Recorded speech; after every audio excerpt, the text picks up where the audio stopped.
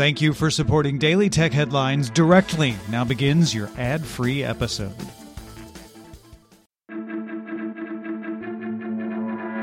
These are the Daily Tech Headlines for Monday, August 10th, 2020.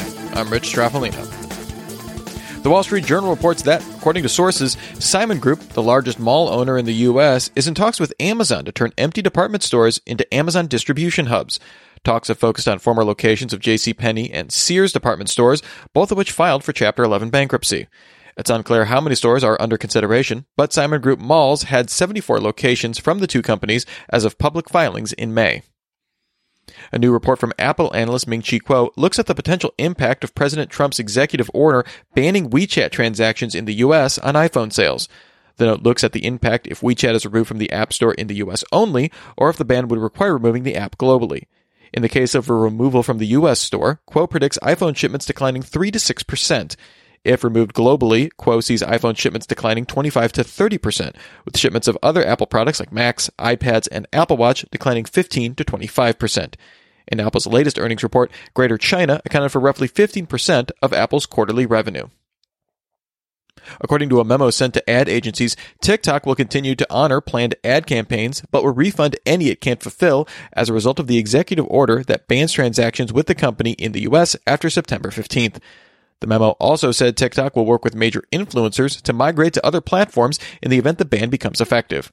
Prior to the executive order, TikTok had forecast $1 billion in revenue for 2020. The Wall Street Journal reports that Twitter held preliminary talks with TikTok about potentially merging with TikTok's U.S. operations. Sources say Microsoft is still considered the frontrunner in a potential TikTok acquisition, but that Twitter believes its smaller size would be less likely to face antitrust scrutiny. Given Twitter's $29 billion market cap, it's unclear how Twitter would finance a potential deal. According to Huawei's consumer business president Richard Yu, the company will stop production of its ARM-based Kirin chips on September 15th, as contractors that make the chips require U.S. manufacturing technology. Yu said Huawei lacks the ability to make its own chips, and that the company's smartphone production has no chips and no supply. Last year, the U.S. Department of Commerce placed Huawei on its entity list, requiring a license to export to the company. In May, the Commerce Department amended its rules to extend this to include the sale of semiconductors made abroad but with U.S. technology. The Wall Street Journal also reported that Qualcomm is currently lobbying the Commerce Department for a license to sell advanced components to Huawei, arguing that an export ban would strengthen overseas competitors like MediaTek and Samsung. Twitter told The Verge it accidentally pushed incorrect release notes to its update of its iOS app Thursday, which said the ability to control replies to tweets was being added. It's not. It's still being tested. If you have the ability to limit who can reply to a tweet, you're in the test, but if you don't expect to have it after all going forward. Google announced new developer tools for Android TV. The platform now supports Google Play Instant, which lets users launch an app without a full install and has been available on Android since May 2018. The Android TV emulator will also get Play Store support. Purchases on Android TV can now be made with a PIN code rather than a user's full password, and the previous A to Z keyboard is being replaced with Gboard TV, which includes speech-to-text and predictive typing. Google also announced that Android TV monthly active devices were up 80% of the year, although it did not provide specific numbers. 2 years ago, Microsoft divided the Windows team, with the core development going to the cloud and AI team, aka Azure, and the front end of the team now under Panos Panay. Microsoft is now moving the fundamentals and developer experience team back under Panay's leadership. The Windows core engineering team will stay with Azure. Panay says his team will focus on growing the Surface business, among other things.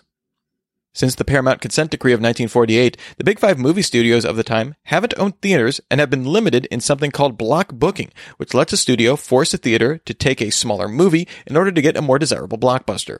Friday, U.S. District Judge Annalisa Torres found that the termination of the decrees is in the public interest. Not all of the studios were subject to the decree in the first place. Lionsgate and Disney were not part of the Big Five, for instance, and didn't have to comply. But now any studio is free to buy a theater. However, they're much more likely to take advantage of the end of the restriction against block booking, which will end after a 2-year sunset period.